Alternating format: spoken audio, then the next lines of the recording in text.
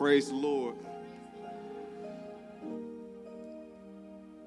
Thank the Lord for his goodness and his mercy towards us. The blood that's running through our veins, the breath in our lungs, for keeping us through another week, sustaining us and helping us, reminding us that he saved us, and he's also given us a family that we could daily be reminded that if it had not been for the Lord on our side, where would we be? This morning we'll be in Psalms 68, verses 1 through 5.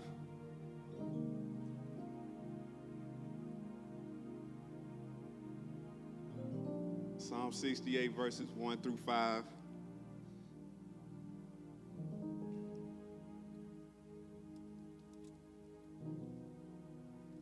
Gonna do it old school. When you got it, say amen.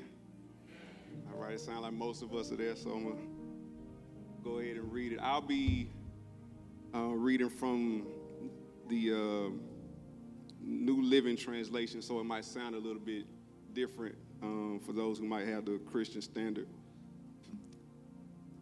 And the text says this: Rise up, O God, and scatter your enemies. Let those who hate God run for their lives. Blow them away like smoke. Melt them like wax in fire. Let the wicked perish in the presence of God. But let the godly rejoice. Let them be glad in God's presence. Let them be filled with joy. Sing praises to God and to his name. Sing loud praises to him who rides the clouds. His name is the Lord. Rejoice in his presence.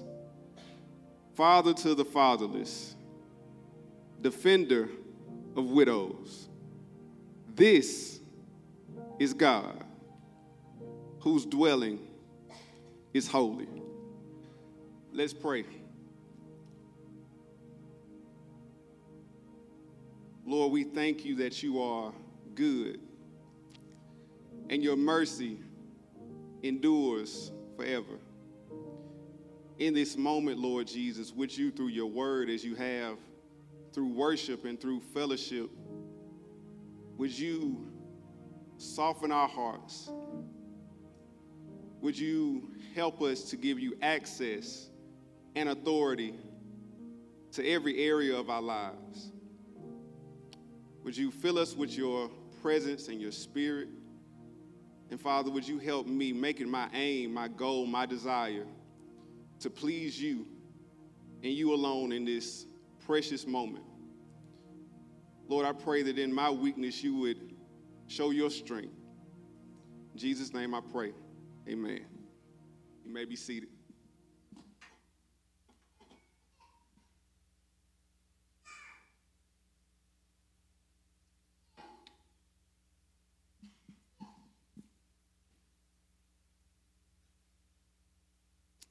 It has been said that clean hands can save lives. In his book called Better, Atul Gawande, he reflects on how in the medical field, neglecting the most important thing can lead to severe consequence. One quote from this book, it says that each year, according to the U.S. Centers for Disease Control, 2 million Americans acquire an infection while they're in the hospital. 90,000 die of that infection. Hardest part of the infection control team's job is not coping with the variety of contagions they encounter or the panic that sometimes occurs among patients and staff. Instead, their greatest difficulty is getting clinicians like me to do the one thing that consistently halts the spread of infections: washing our hands. Text says that according to statistics, studies show that doctors and nurses wash their hands 1/3 to 1/2 as often as they are supposed to. This book talks about the lengths that medical staffs go, the incentives they put in place to make sure that those who are called to care for the sick do not spread germs that lead to more infection. In a way, clean hands can save lives. This is a relevant lesson for us this morning, because just as medical staffs must clean their hands in order to prevent infection, for the Christian to pursue holiness in order to prevent disease from flowing throughout the community.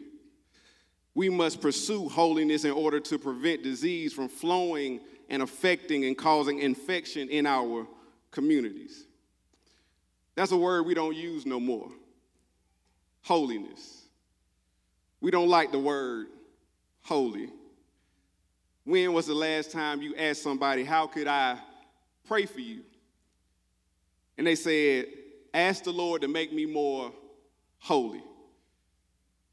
Maybe there's a confusion around the word, a negative connotation that comes with the word, or maybe it's we simply don't feel like it is important when it comes to our faith practice. But as we see in our culture today, as we see in our churches, there's an infection.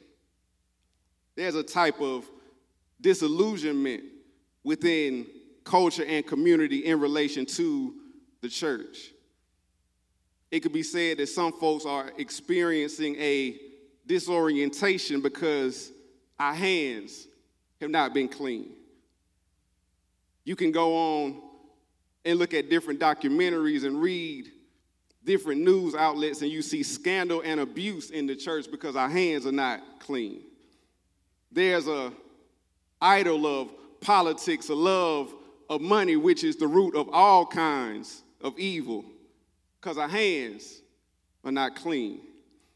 And for some, this frustration, this wrestle in and outside of the church is not because of the standard of holiness, but the presence of unrepentant hypocrisy.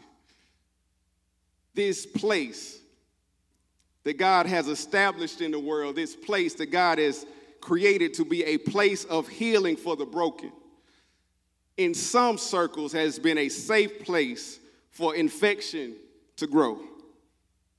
Clean hands can save lives. And today we have a word from the Lord, a vision of a holy God that is free from hypocrisy, a God who is holy, that is free from sin, a God who is not like man, that he cannot lie, who through his salvific work gives us a vision of how holy he is, and also what it means for us to do holy work in his name.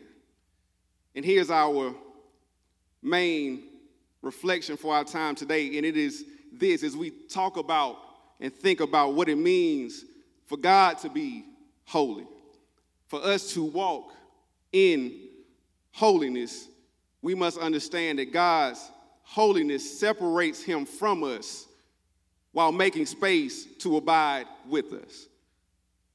This psalm is an image of a divine warrior who drives out his enemies in order to deliver his people from oppression, so that they can praise him for the good towards them. And they are moving forward throughout the wilderness. They're moving forward with confidence that the God who has delivered them in the past is the God who will deliver them in the present, and the God who will and can deliver them in the future from their enemies, because he is holy.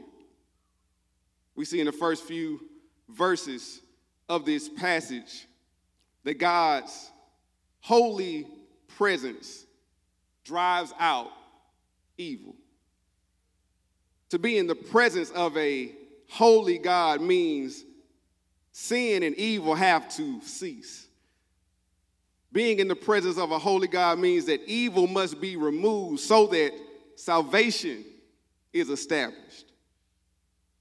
We see in the first few verses of this psalm, the psalmist David, he tells us what happens when God moves his weight around in the world. When God establishes his presence in the world, we see that enemies scatter. Enemies flee, they run, they retreat. These enemies are not just hostile towards God's people, but they oppress God's people because they hate God. These are not just people who tell us the truth and we don't like it and we call them enemies. These are not people who correct us when we're wrong and we claim that they're hating on us because they're telling us to do something we don't want to do. No, these are enemies of God, hostile to a holy God. Notice the language of the text that these are those who actively oppose God's presence, his ways. These are those who have burner accounts and who are secretly and silently disregarding and attacking God's character, but they run from him. We see the language of God's presence being moved forward and enemies retreating. We see when God's holy power is displayed, sin must be removed. When Adam and Eve rebel in the garden against God's good word for them, they are driven out of the garden. When the nation of Israel rebels against the word of the prophets, they are driven out of the promised land. This God with holy power who is free from sin and evil, in order for this God to be celebrated and experienced, sin must be eradicated. In the work of fumigation, it's when someone, a trained professional, he seals or she seals a space and introduces a powerful substance in this space, and that powerful substance, it spreads throughout that area. It penetrates the cracks and the crevices of that area in order to identify something that may be harmful in that place. This process is successful when the space is declared safe for people to abide in it. This substance that's expressed in this, it purifies a space and it drives out anything that may be a threat to the health of those who live and abide in that space. Church, when God shows up, when God shows himself, he drives out evil in order to make sure his people are safe. He drives out sin so that his people would find safety in his presence. The text teaches us something about the presence of a holy God with holy power. God's holiness is his freedom. He is free from sin. He is free from wickedness. He's free from sinful intention and motive.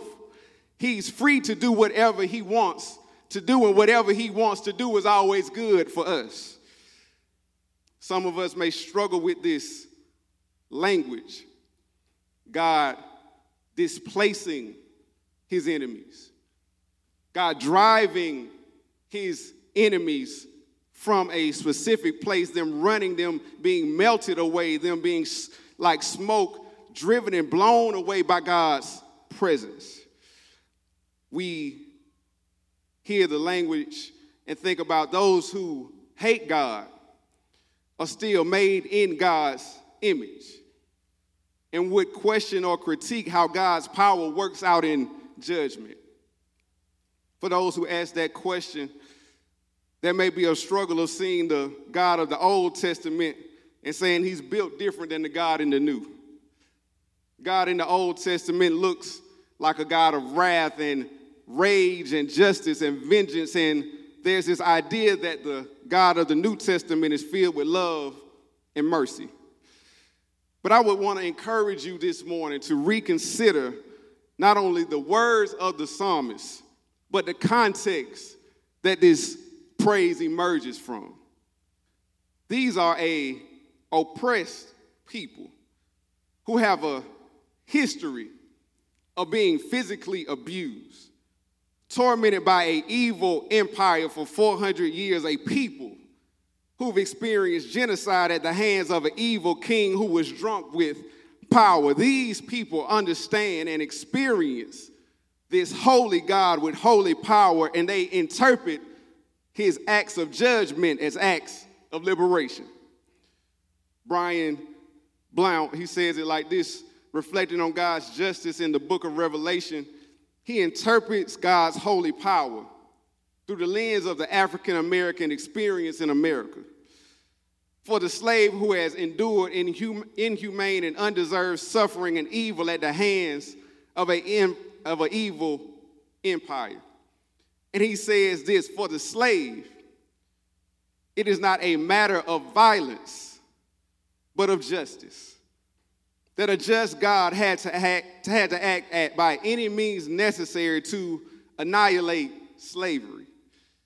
And maybe for some, this language of a holy God who uses his holy power to drive out evil and destroy and cause the wicked to perish, it bothers us.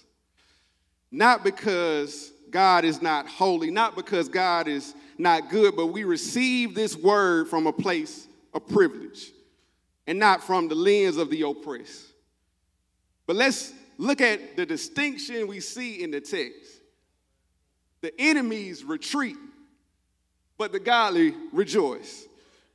The enemies run, but the godly praise God for his presence. There's singing and dancing going on in God's house. There's a praise and a worship. There's a clapping of the hands and a stomping of the feet, not because they rejoice in the judgment, not because they rejoice in the pain of their enemies, but they rejoice because God is present with them. And when God is present, all evil done against them must be judged. All evil done against them must cease. God drives out his enemies in order to deliver his people from evil. This is important for us to learn and to celebrate. We will learn to appreciate God's holiness as we see it in his power when we truly understand our salvation. This salvation is not just a personal reality that secures our eternal destination. No, salvation is a change of location. Where the Israelites were delivered from the physical location of bondage in Egypt, we as Christians, those who abide in God's presence through faith in his Son, have been delivered from the spiritual bondage from Satan and sin. That God has delivered a oppressed people from the domain of sin and transferred them into the kingdom of his beloved Son, in whom we have redemption, the forgiveness of sin. Church family, we must be reminded of what sin has done to us, what sin has done to our communities, what sin does to our hearts, what sin has done to our minds, how it enslaves us, how it strips us from dignity, how it oppresses our hearts and our souls, how it robs us from the life that God has created for us to live. And when we see what God has done to bring us out of darkness into his marvelous light, we will join the saints in this text and rejoice in the presence of God. That we would also say, bless the Lord, all my soul, and all that is within me. We will bless his holy name because we know the weight of sin. We know how we've been oppressed and suppressed by sin, but we had one who was stronger than sin that came into this world, and he destroyed the works of the devil on our behalf so that we would find liberation in his name. We will join those in this text who are rejoicing, who are glad, who find their joy in God's presence. when we recognize what God has done and what God has delivered us from. That he's broken that yoke of bondage that kept us enslaved and oppressed and removed from the presence of God that he desired for us to enjoy. Peter, he speaks of this reality when he's proclaiming the word to the Gentiles in Acts 10, verses 38. He says, God anointed Jesus of Nazareth with the Holy Spirit and with power, and how he went about doing good and healing all who were what? Oppressed by the devil, because God was with him.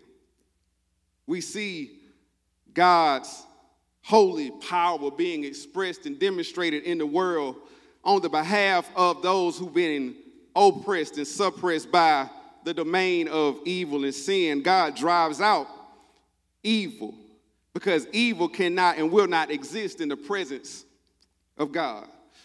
And those that love him rejoice in his presence because they know that when he is present, deliverance is also available. We see God's holy power, that God is separated from sin, that God is set apart from sin. We see his holy presence, and then we also see his holy power, and we also see his holy presence, that it draws near to the oppressed. This is where our ideas and our reflections around holiness must be shaped when we come to the scriptures. God is set apart from sin, but that does not mean that he is separated from the human condition. Verses 4 and 5, we see this God who we are to sing and to worship. We see his name is the Lord, his name is Yahweh. This is his covenantal name, and we rejoice in his presence. And we see, as we rejoice in his presence, God then shows us where he is present in the world. This text, it stretches our understanding of being in the presence of God, to know his holy presence, to know that God is holy, to dwell with God, has something to do with abiding. Not only creating distance, but sharing a space. This text, as we see in verse 5, that God, he is a father to the fatherless, a defender of widows. And in that place, his name is holy. This disrupts our cultural understanding of holiness, because oftentimes when we think about holiness, we think about being holy by comparison to somebody else. We've thought of holiness as abstaining from the world, which means that we are exempt from engaging with the world. But in his holy dwelling, God in his holiness is untainted by the world, but he reveals himself as a father who's fully engaged in the world. His name is holy. He rides on the clouds.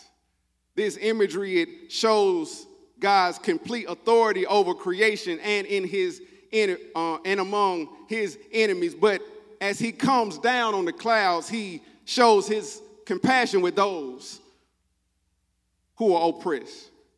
This God of holy power, when he shows up in the earth, he does not show up in the kingdoms. He does not show up in the palace. He does not show up on a throne. He shows up in the trenches with those who have been excluded in society. Yahweh, as one commentator would say, Yahweh comes to earth to act there as one who cares for the vulnerable people, such as orphans and widows. This combination of the two terms suggests that the orphans are the young people who have lost their father. The widow is their mother. And through losing the male head of the family in this context, in this culture, they have lost their security and their place in community. We have to sit with the weight, the gravity of this text, that those who do not have this essential God-ordained relationship, whether through death or desertion, find themselves at the margins of society and candidates for exploitation. But what do we learn in this moment? What do we learn in this situation about our holy God? What can we learn about a holy God in this crisis? It seems, based on verse 5, it seems to me that something about God's holy presence is revealed in the worst of human condition. His power drives out wickedness and sin, and his holy presence is seen among the fatherless and the widow. When God is present, he exercises his justice, his power, his presence on the behalf of those in the margins. This act, this practice of justice is interesting because he is a father to the fatherless, a judge or a protector of the widows, and he displays his presence in justice in the context of a family. Injustice is being deprived of relationships which could lead to a lack of resources and being disregarded within a community. This is important for us to even reflect in our political moment, in our social moment, because we cannot talk about justice without addressing the family. But we also cannot pursue justice without working against the systems that oppose the flourishing of the family. Being in God's holy presence, where God is not where we obtain power, but when we dwell and abide with the powerless, as an expression of our allegiance to a holy God, a God who is separated from sin, but a God who shows up in Christ and he eats with sinners. Being in God's holy presence, it is to know him as a father, and to know him as a father demands for us to abide with those who do not have what God designed for them to have in order to encourage and help and promote their flourishing and their protection. We often ask the question, where is God in the world? What is God doing? What is God calling us to? We see that God is present with those who are experiencing absence in relationship. We often think of God's presence, being in his presence through corporate worship, private devotion and prayer, even in small group and Bible study settings. Even in this morning, we have celebrated and we have worshiped our God for his goodness and his grace towards us, and it is beautiful, and the Spirit is moving throughout this room. This is true and necessary for us to understand what it means to abide in his presence. But the question of the text, it expands our understanding of what it means to be in the presence of a holy God. When we think about our call to be holy as God is holy, are we thinking about what or who we should avoid or where we should dwell? Do we always, or do we only ask the question, what is God calling me to do? Or are we asking the question, where is God and who is he calling me to share life with? What does this mean for our understanding of God and our engagement in the world? That God is separated from sin. He's free from sin, but when he shows up in the world, he abides in the lowest places. According to the text, this may mean that in order for us to understand and experience God's presence in a specific way, that means that we sit and dwell with those who are discarded and disregarded in our world. To experience his holy presence may mean for us to sit and dwell and abide in hard places. An ambassador is an official representative who's appointed by one country to serve in another, and this ambassador's primary role is to represent and to protect the interests of those in their home country and a host country. An ambassador must know the priorities of home and the needs in that host country, and those in that host country, they may not ever see the ambassador's king or the ambassador's president, but those in the host country, they know the intentions and the policies and the motives and the desires of the king or president based on the presence of the representative. I want to tell us this morning, Cornerstone, as we think about our community, as we think about our family, those in our community may not read the Bible, but they will read us. They may, in some ways, interpret God as a father. Their interpretation of God as a father is not determined, but it can be influenced, not by our theology, not by our faith commitments, not by what we say, not our ability to answer their questions, not by this nice building, not by the size of the church, but by our presence. One of my favorite theologians, he said it like this: the church is the extension of the incarnation. That God is a father to the fatherless. God, in all of his power, he abides with those who have no power as an expression of his love and his kindness towards them. God is a father to the fatherless and a defender of widows, and that tells us, that helps us think about what it means to image a holy God. Holiness is, for some of us, it just has meant that we are detached from the world, that we don't drink, we don't smoke, we don't go here, we don't go there, but this expands our understanding of what it means for God to be holy and for us to participate in his holiness. Holiness for us is being fully detached from the ways of the world while being fully involved in the reconciled work that God is calling in the world. The ways of the world, yes, we are called to detach ourselves, to be set apart, to yield ourselves fully to God. The world is this system of customs and beliefs and attitudes and behaviors that oppose the will of God, that resist God's kingdom in the world. Yes, we are called to detach ourselves from those things, to avoid the appearance of evil, to not conform to the world, but be transformed by the renewing of our mind. But that does not mean that we are not fully involved in the reconciling work of God through the gospel by the power of his Spirit. That here we find a renewed sense of holiness. This is a beautiful vision of what holiness is in relation to God and how God has called us as a chosen generation, a royal priesthood, a holy nation who've been called out of the world in order to join God in engaging with the world around us by practicing his presence by the Spirit for those and with those who may have been disregarded and discarded in society. We see God is free from evil. God is free from evil, but in some way he shows himself all powerful through his presence with those who have no power.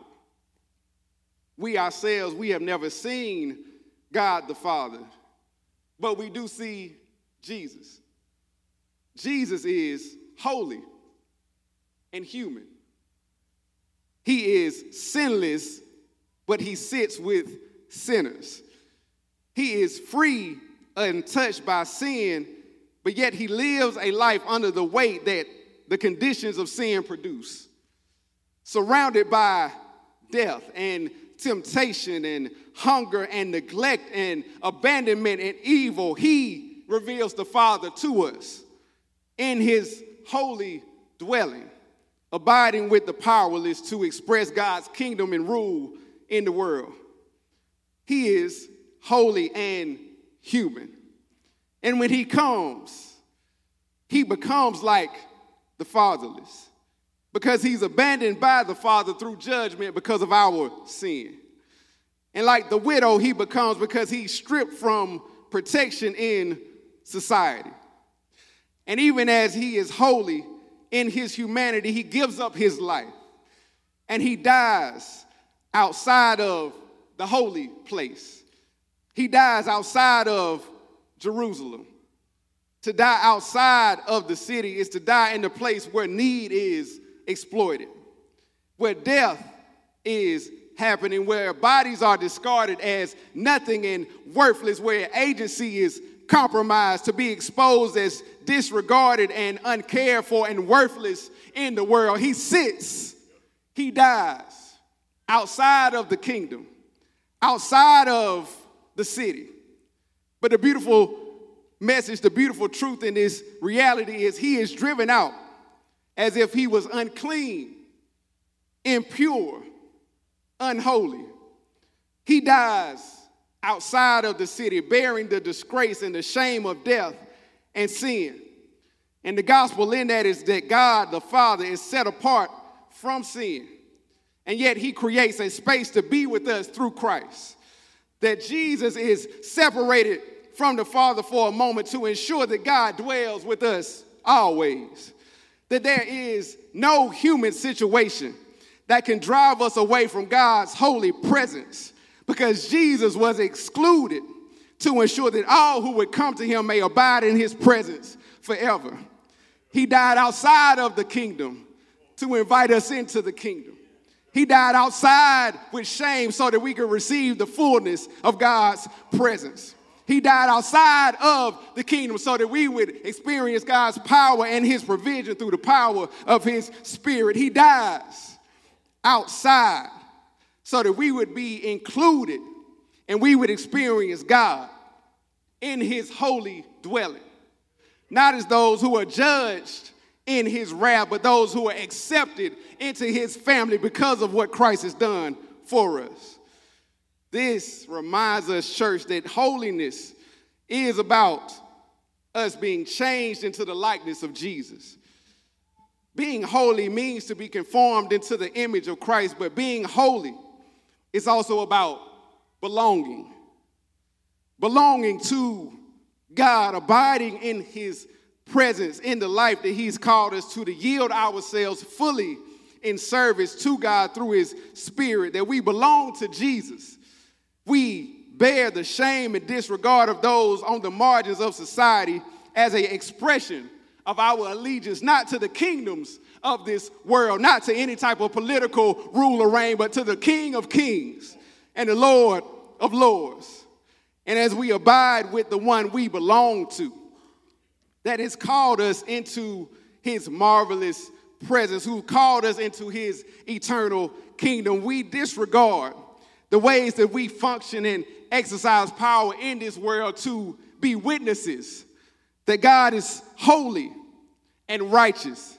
And in his holy dwelling, he dwells and abides with those who don't have power in the world. Yes, this calls us for our minds to be renewed, our behaviors to be conformed through spirit-filled confession and obedience, but it also means that we have the opportunity to invite those who have no power to experience the power and the presence of God through our presence with them by his Spirit. God has called us to be ye holy, for he is holy. What does this look like for us as a church to be an extension of the incarnation, that God in his holy presence, his holy dwelling, he abides, he dwells, he inhabits the relationships, and he abides with those who have no power in society? What does it look like for us to grow and to walk and to understand and grow in a deeper awareness of God's holy power and also experience his holy presence in our reality? First, this comes through practicing confession. Some of us today may not be experiencing the holy power or presence of a holy God because we are still living in the presence of unrepentant sin. We may be confused or disoriented around why we feel like God is withholding his presence from us, when the reality might be that we're still holding on to some sin that God cannot be present with. It may be that some of us are not enjoying God's presence, not because we're not coming to church, not because we're not listening to worship music. Some of us are not enjoying God's holy presence because we're not abiding in the presence of those he abides with. The text says he abides with those who have no power, the marginalized, the oppressed, to express his loving kindness towards them. He is a father to the fatherless, a defender of widows, one who is separated from sin while being fully involved with transforming the world for his glory. And some of us hear this, we also must confess, and we need to be careful that many of us see the needs of those around us, and we think our presence is the solution to every world's problem. I have to remind us and encourage us today, church, we don't play God, we serve God. We cannot approach people as objects of a mission, but rather people we share space with in order to give ourselves to while also learning something about God through relationship with them. Allowing God to use them to teach us something about the image of God as we offer what God has provided for us to bless them and reveal who God is in the world. We've sung songs and we continue to sing songs about being where God is, wanting more of God. And this passage tells us the place where he is in the world, abiding with those who've been deprived of relationship, who lack some type of security. And this engagement is not a badge of honor for the Christian. It is a humble opportunity to abide in God's presence and dwell where he dwells. We see this is an opportunity for us to confess the ways that we have held on to power rather than giving up power in order for others to be blessed. First, we see we must practice confession in relation to God being holy, because in Leviticus 10, God reminds Moses and Aaron that anyone who would come near God must regard him as holy. We grow in holiness. We learn what holiness looks like through practicing confession, but also building community. This is an opportunity, a demand, a challenge, a discipline for us to commit ourselves to as we think about a God who is uniquely different from us, set apart from us, free from unrighteousness and hypocrisy, free from suspicion, free from distorted motives and desires. He is uniquely different, but through Christ, he is not distant. One who has come to us, and he's not distant from us when we place our faith in his son. Our gospel work does not start with strategy and different things and different meetings. It starts with us being present where God is present. Our gospel work must serve the purpose of inviting people into the presence of Jesus through being an extension of the incarnation. That God has given us his presence through the Spirit, and everywhere we go, Jesus goes with us. It is a call for us to be fully detached from the ways of the world, the customs of the world, the attitudes of the world that disregard God as holy and powerful and present, while being fully involved in the work that God is doing in the world by being present with the people he's called us to. Here in the West End, here's the opportunity, this is the encouragement for us to learn to practice God's presence. Where our work, this work is not about opportunities or strategies we need to create or systems we need to develop.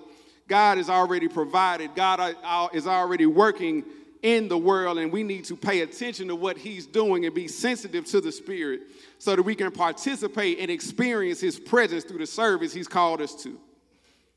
Administer justice is an opportunity in our church to practice God's presence. The relationship we have at Herman J. Russell is an opportunity for us to practice God's presence. Den groups are an opportunity for us to figure out what hospitality looks like and for us to practice God's presence. We are moving to that place where God is calling us to practice his presence with those who are excluded from society, excluded from communities, alienated from the life of God, isolated from relationship, in order to grow in our work of holiness. To be ye holy, as God is holy means that, yes, we are set apart and we are yielded fully to God while also being fully involved in the work that God has called us to. Paul would say it like this to the Roman church, that he beseeched the people on behalf of the mercies of God to present themselves as a living sacrifice, holy and pleasing unto the Lord, which is our reasonable service.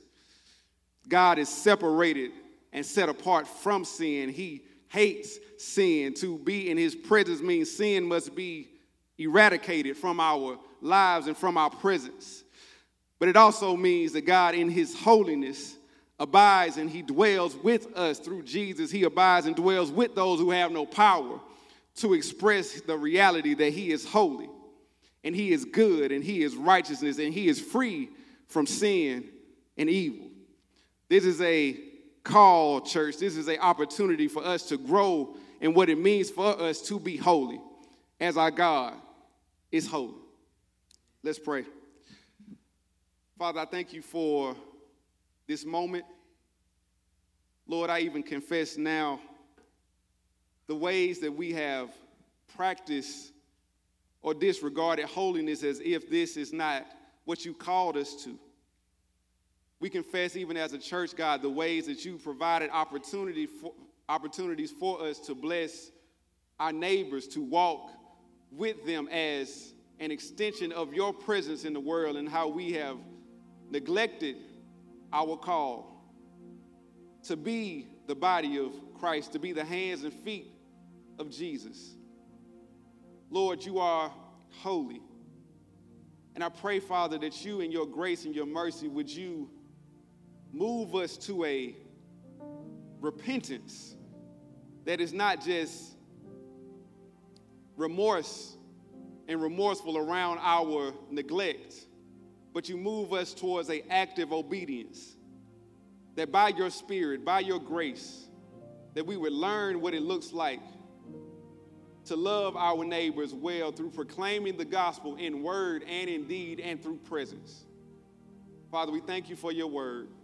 We pray that you would be with us, God, and I pray that you would establish us, establish our presence among one another, and through that we would be present in the community, in the places, and you would give us discernment as we walk in obedience on how your Spirit is moving and leading us to serve those that you've entrusted into our care. Lord, we thank you for your work. We thank you that you are working even if we're not aware of what you're doing. And I ask, God, that you would fill us with your holy presence and you would move us into a loving and a joyful and a worshipful obedience based on who you are and what you've done. In Jesus' name we pray. Amen.